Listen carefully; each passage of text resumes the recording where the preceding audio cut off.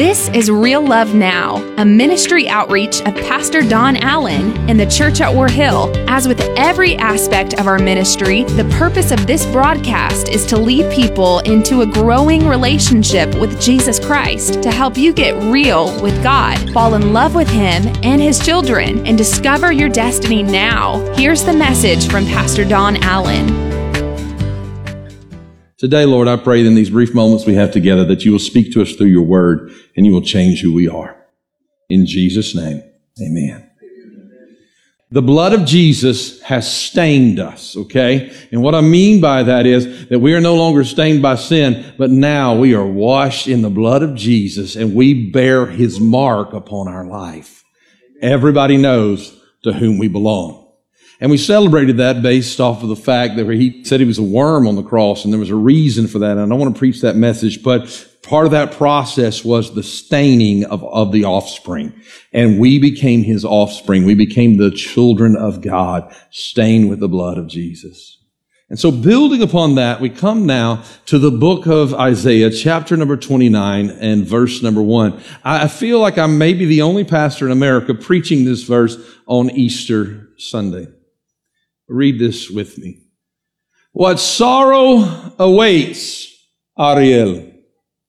Hallelujah. Nobody's shouting yet. The city of David.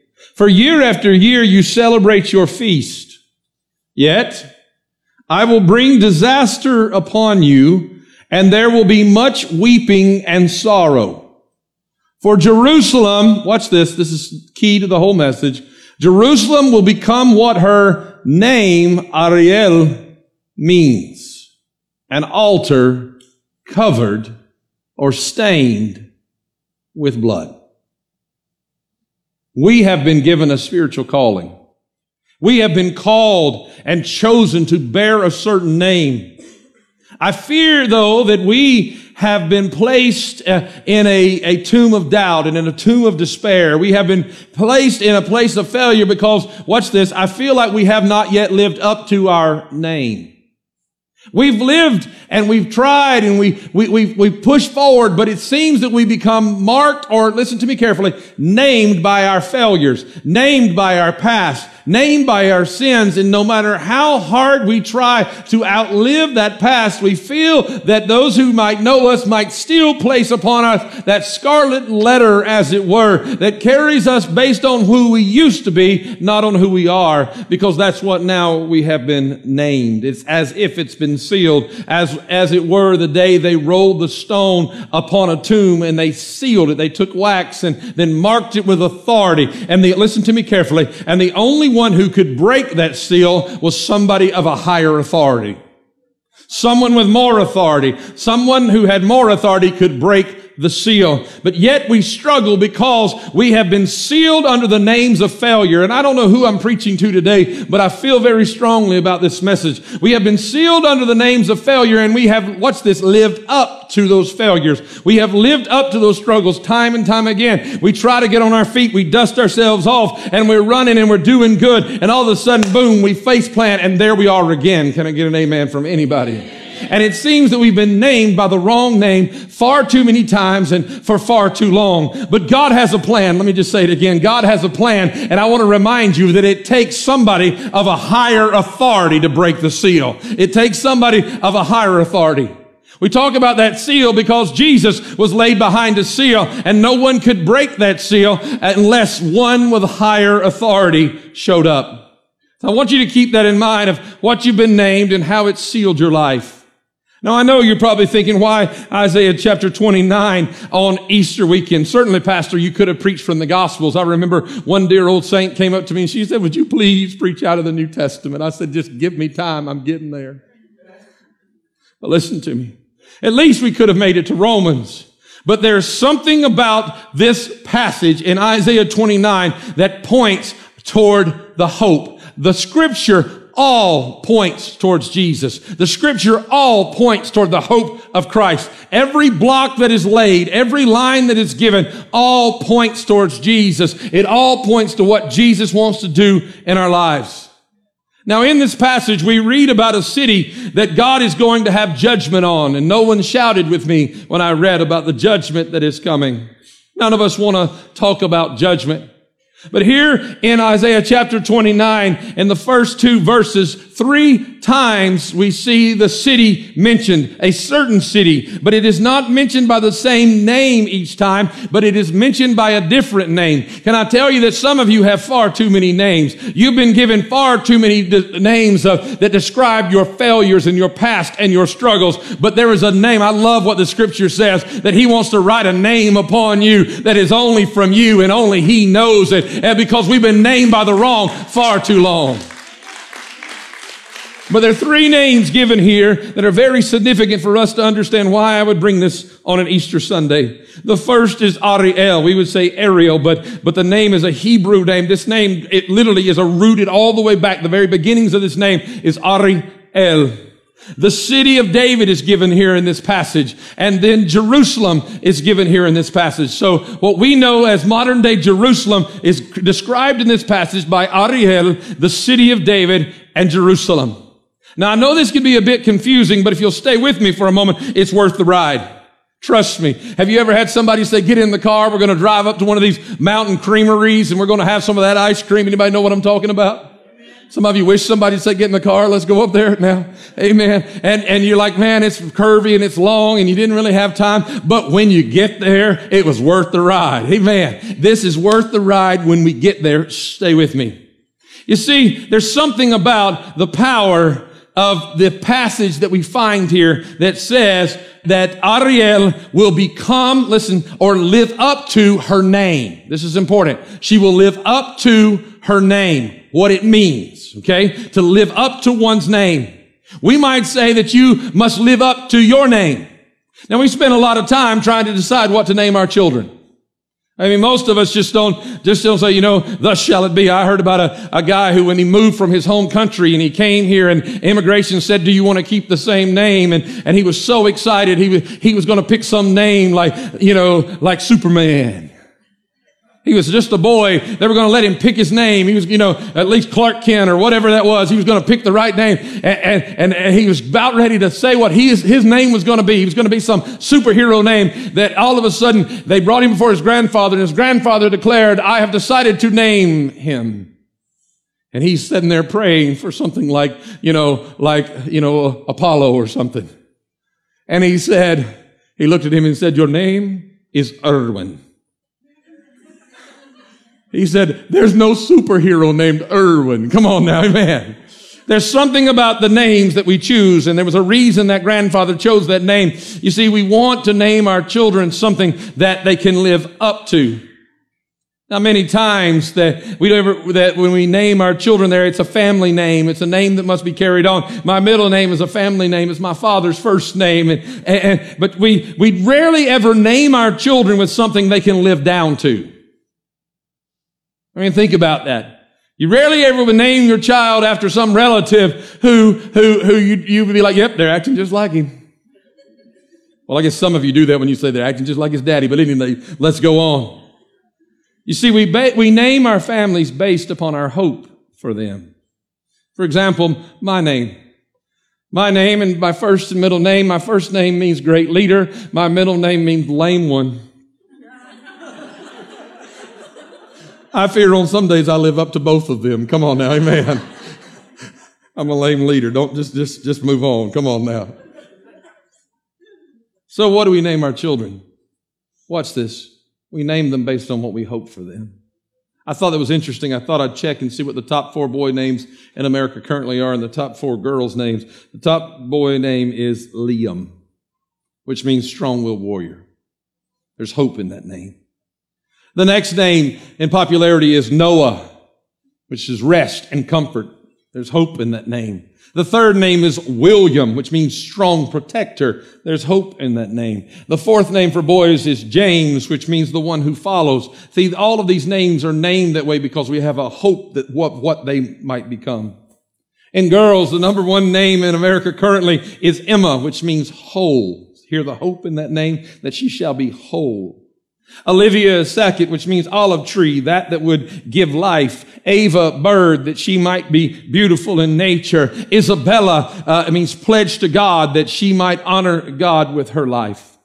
You see, we name our children based on the hope we have in a name.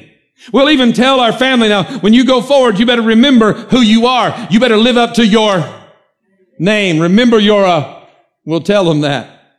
Or sometimes we'll say to our spouse, they're acting more like your family. Come on, amen.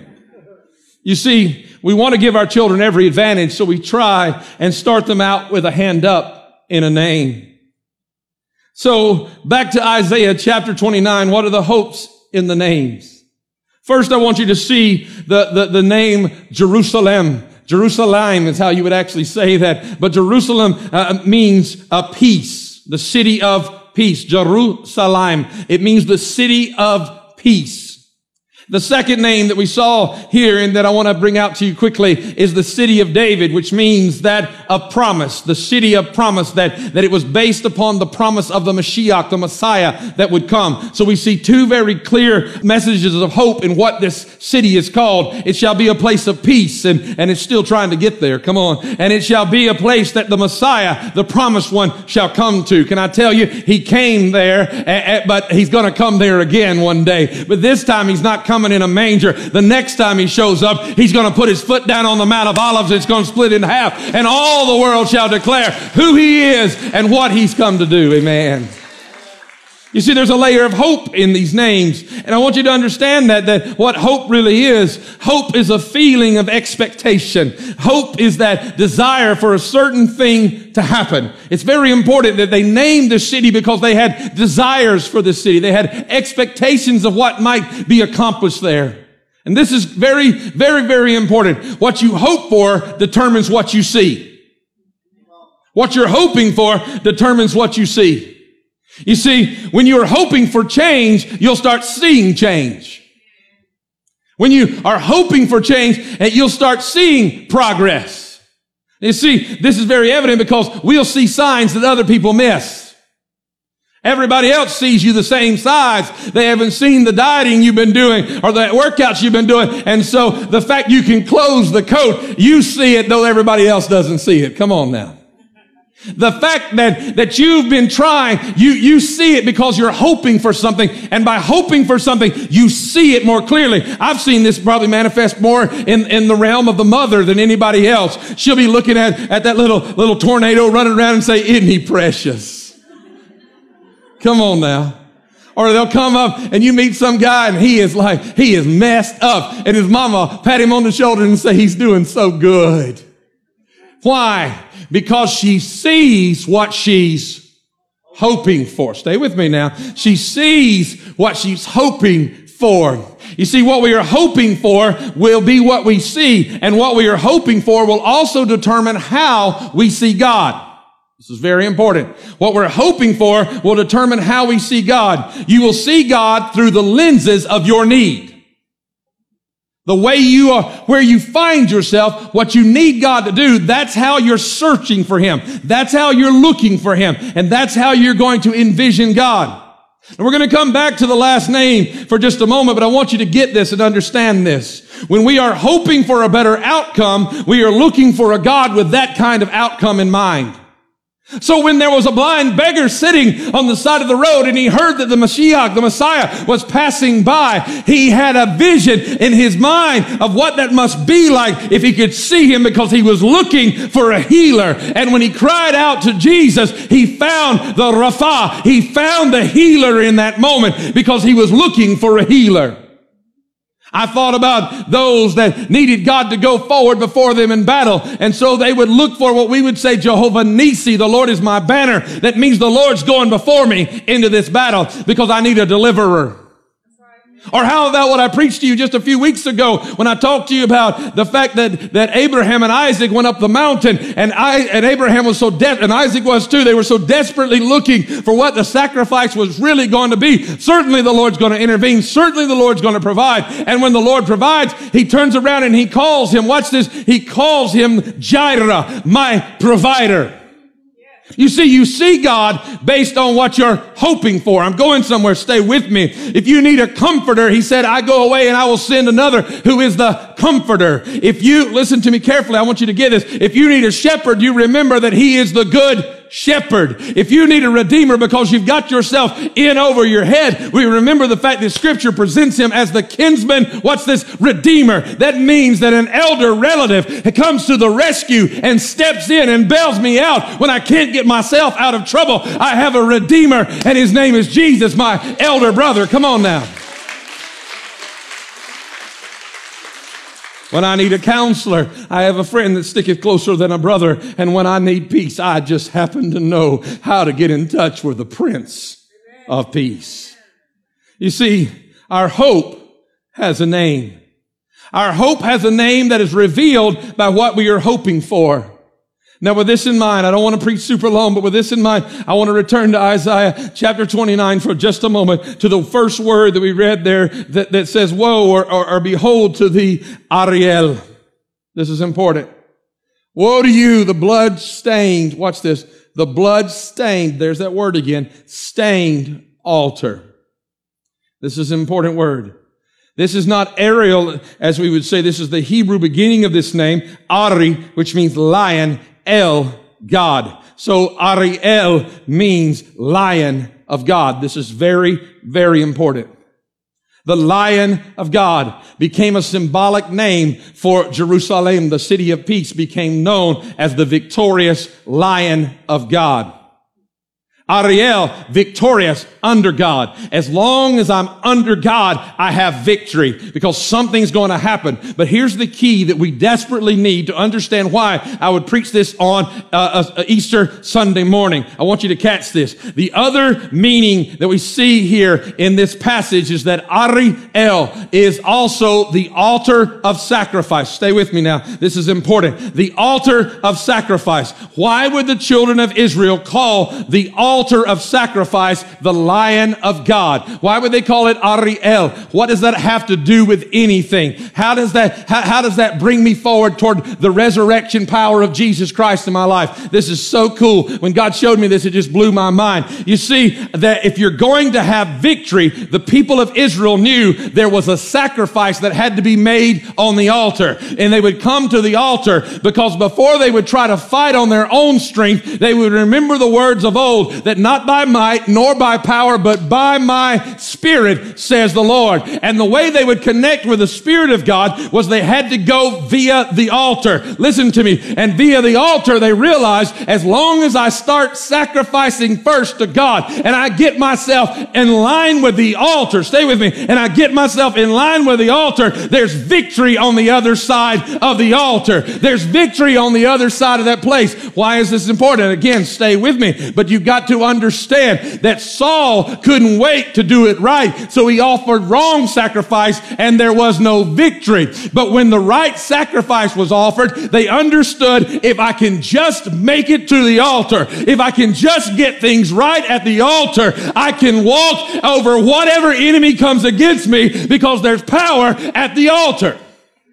I want you to stay with me for just a moment. The altar of sacrifice became their strength, and it was also called the light of God. In other words, that there was a light that shone in the darkness. Very much the same description here. And the world didn't comprehend it. Why? Because it didn't invite them to the palace. It invited them to the altar. Because if you come to the altar and you get things right at the altar, then everything's going to work out in your life. So why is this important? Because we have been called the light of the world, and we've got to get to the altar as the church, and we've got to start living up to the name that we've been called to. We have been called no longer of our own name, but we have been called the children of the Most High God. We have been called Christians, and the only way we're going to live up is if we start at the altar. You're still not with me. Why don't you go to the book of Revelation, and I'll make my point clear in the book of Revelation. I hope I can make it clear in the book of Revelation. There's victory on the other side of what? The altar. There's victory on the other side of what? the altar. And so I realize that I only see God based upon what I'm hoping for and what I need. What I need determines how I see God. I saw something in Revelation chapter 5 that I've never seen before. It blew my mind. It literally rocked my perspective in Revelation chapter 5, beginning in verse number 1, because I see him based on what I need.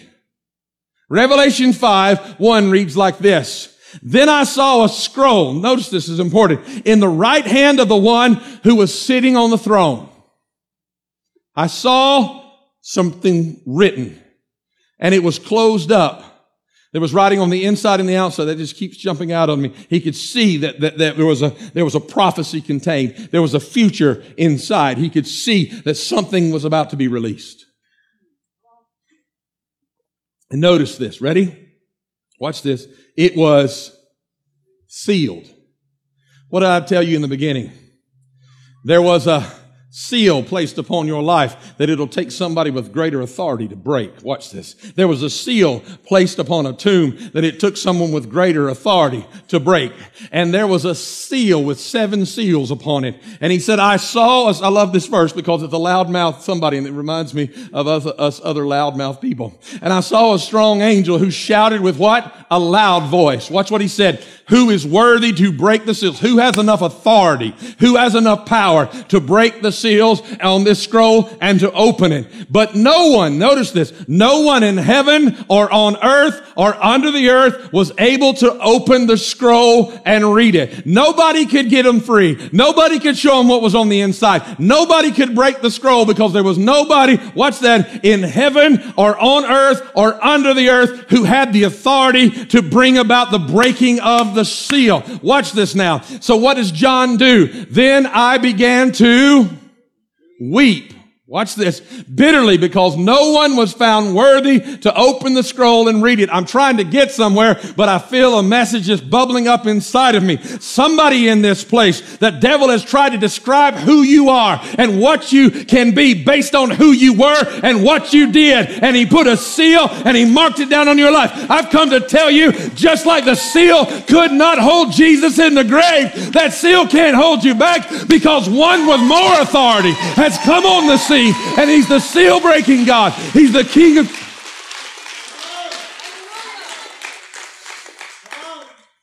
I don't know. This is for this service. I didn't say it in the other service. Watch this. Watch this. See, the problem is you've been trying to find somebody else's God, but you can see God the way you need him. Watch this now. Now, watch this. I love this. Then I began to weep bitterly because no one was found worthy to open the scroll and read it. I love this next, what's the next word? Oh, but one of the 24 elders. Now you've got to understand who this is. These are 24 beings that stand in the presence of the living God crying, holy, holy, holy. It's always triune, Father, Son, Holy Spirit. Holy, holy, holy, worthy, worthy, worthy. Somebody needs to get on that train with me. Let's go together. Holy, holy, holy, worthy, worthy, worthy. Let's do it again. Holy, holy, holy, worthy, worthy, worthy. And they do this around the throne of God nonstop all the time. And all of a sudden, one of them notices that standing next to him, there's a man weeping when he ought to be crying holy.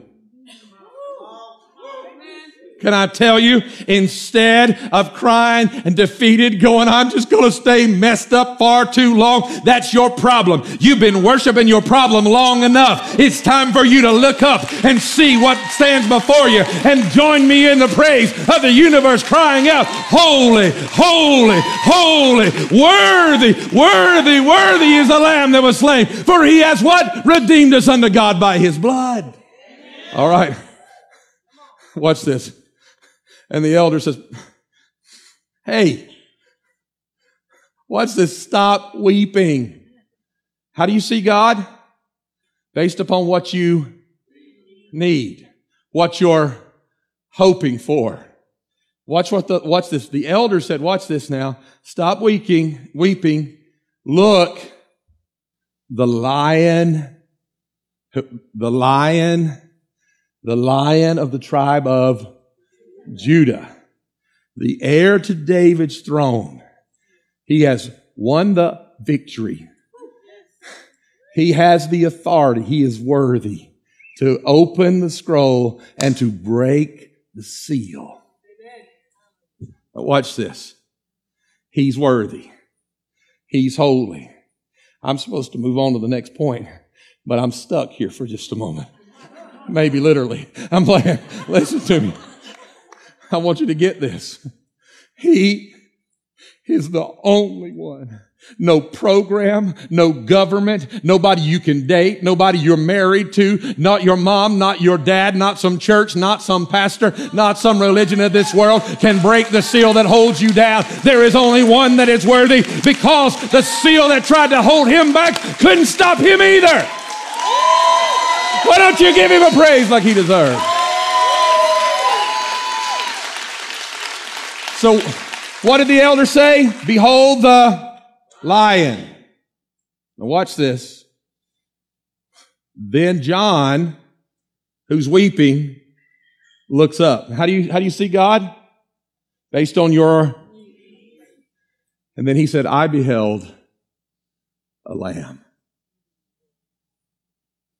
A lamb that had been slain. Watch this. The elder didn't see the lamb because he didn't need the lamb. The elder had never left God's presence.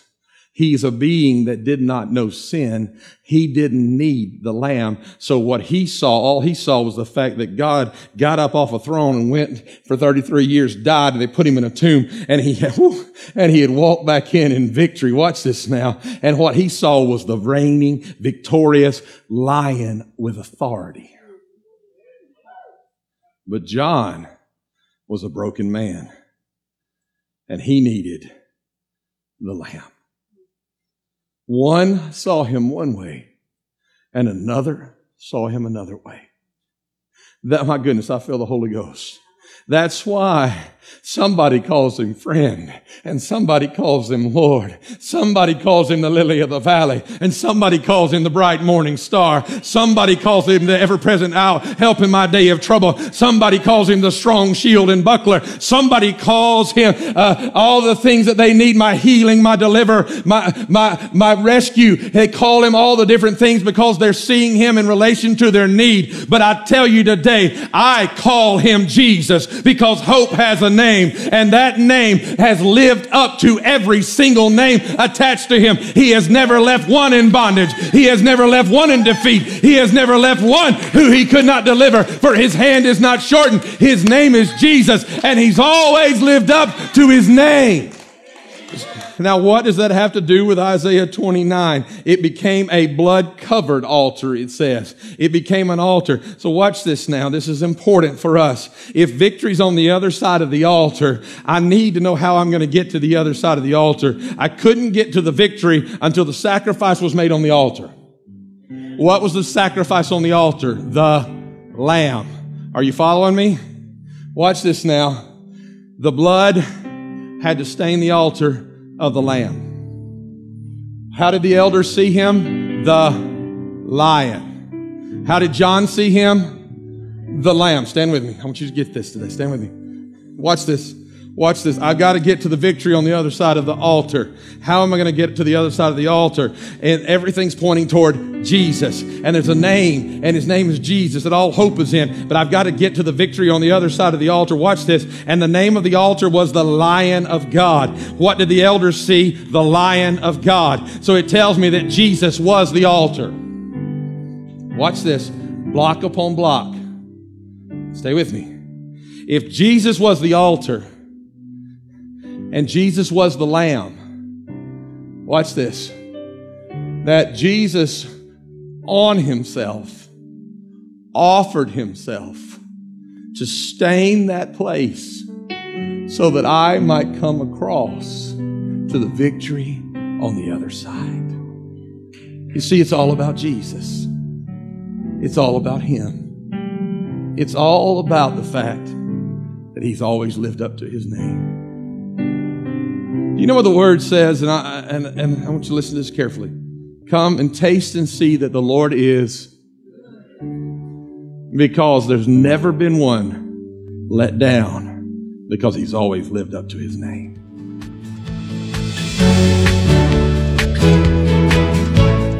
That's today's word from Pastor Don Allen to help you get real with God, fall in love with Him all over again, and live out your destiny now. To learn more about our pastor and the ministry of the Church at War Hill, join us online at warhill.com. Then join us in worship at one of our North Georgia locations. Service times are Sundays at 8:15, 9:30, and 11 a.m., where you will find real love now.